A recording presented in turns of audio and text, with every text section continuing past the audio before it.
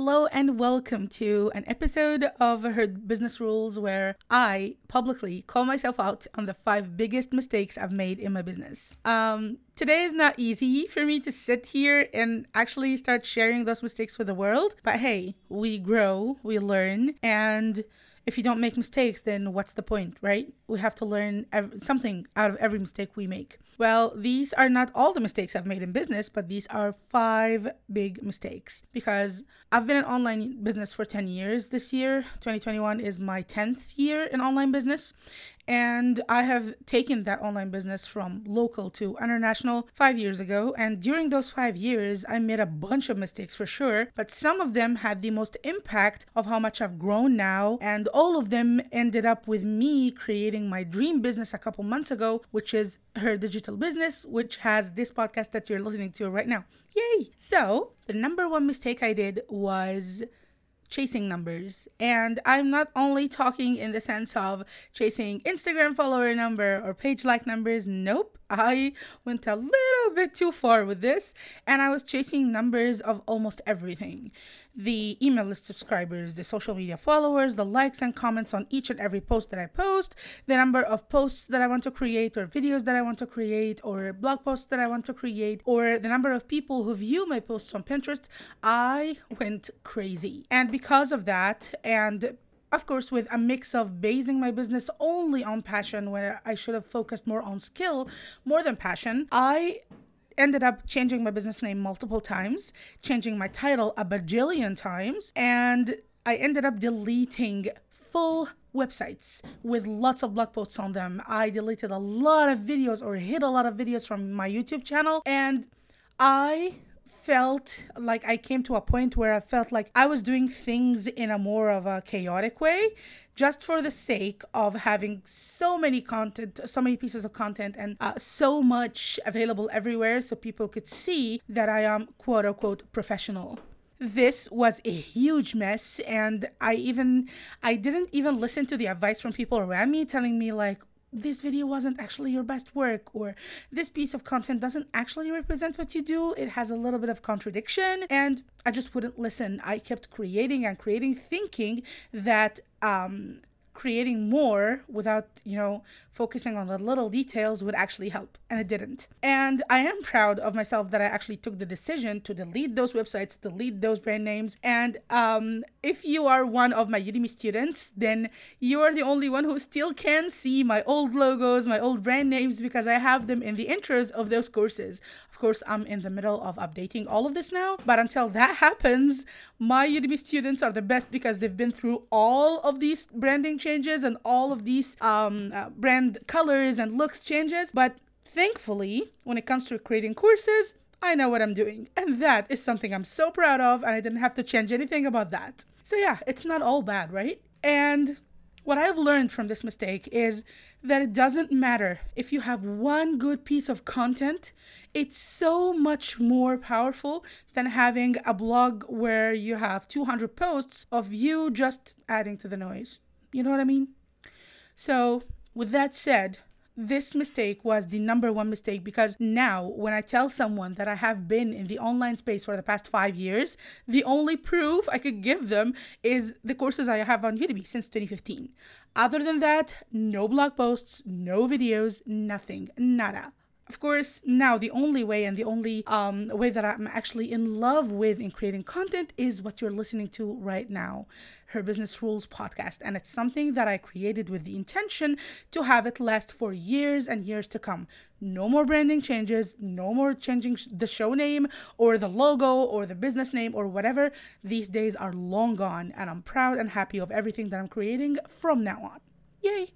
Mistake number 2 was buying every single course on the planet. Every time someone of the people I follow creates a new course, I would just go invest in it right away. That said, all of us have a pile of courses that we don't finish for one or more reason. I'm a mom. If you are a mom, you know what I'm talking about, mom guilt. So if you're taking the time to go through a full course that is 16 hours or 20 hours, it's kind of crazy. Like, you won't be able to finish it in the time you want to finish it in. And you end up feeling guilty for buying all of those courses and not finishing them, and guilty for the money you invested in that course, and guilty for so many things that it gets you lost a bit. You know what I mean? So, but what I learned from that is, as a course creator myself, I realized that what I was doing was right, because the courses I created for Udemy and that I have been creating and I will keep creating for as long as I can live are almost all of them are less than 2 hours. And most of them are about an hour and a half, where I tell people a solution to a single problem and I keep it short and sweet. Even that podcast, when I wanted to create a podcast, I've seen people create an episode with 30 minutes or 40 minutes. Yeah, that's awesome. They do have a lot of value to add. But if we actually skim it down to the value inside that episode, it wouldn't be more than 10 minutes. And people are busy. And I know that. I'm a busy person. So this is why I try to keep all of my courses and all of my content very, very short, to help people get along with their day while getting the value they needed from that specific piece of content. And that includes courses and podcasts and everything moving forward. So what I learned from buying all of those courses is that the course needs to be focused only around the transformation, and the course creator's mission, or one of their biggest missions, is to deliver that outcome of the course in as little time as possible, not the other way around. And there is no need to make the course too long or too big just to justify the price. I would buy a $1,000 course that is 30 minutes. I wouldn't mind. If it has something that I really, really need, then I'm going to do that. Actually, I'll do it even happier, because I know I will finish that course in one sitting. So I won't have to keep coming back to it over and over again.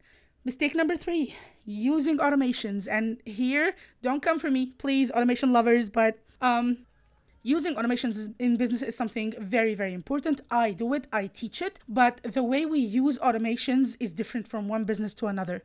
I saw people, and I have learned from a lot of gurus, that tell you to automate everything. All of the emails, all of the social media posts, everything, just so you can have that imaginary idea of you sitting on the beach, sipping your favorite drink, and the money keeps rolling in. And well, it's 2021. We know that this imagination, I don't want to say that it's too fake. Maybe it's real for some people, but it doesn't come with only automation. So automating some of the processes is really good, is okay, but some other aspects of your business need to have a human element. I used to, and I'm going to say this in mistake number 5 too, but it's kind of hiding for me, because I wanted to respond to comments, but I kept telling myself, maybe I will be saying the right thing or the wrong thing. Maybe I can't respond to all of the comments. That's a lot of work. Maybe I can find a bot to respond for the comments for me. Maybe I can find a bot to answer my messages. Maybe I can find a bot to, or something to reply to the emails instead of me, and so on. And what I've learned from using automation, is that yes, automation is good, but you have to be very, very careful around the areas that you want to automate in your business. And no matter how much you automate in your business, you need to have that human element to it, or else it won't get you the results you want, and it won't feel good on the inside. I tested that. Mistake number 4 is doubting my business. Now, I don't know about you, but when anyone is new to the online space and they want to start a digital business where they sell an online course or a digital product or something digital, people keep telling them you have to create free content first, and then you build an email list and some social media following, and then you start selling to those people. Okay, this is one way to go, but it's not the only way to go. Because when I started, when nobody knew who I am, I didn't have even a website yet, and I taught my courses on Udemy, and people bought those courses from me without seeing any of my free content. I hadn't created content yet. Yet there were people who bought my courses, learned from them, gave me reviews, and bought my courses again over and over and over. Most of my energy when I was getting started was towards creating more courses for that marketplace, for people to learn from me and for me to start making money and seeing profit. After that, after my 4th course, I started thinking about building an email list. It wasn't the other way around.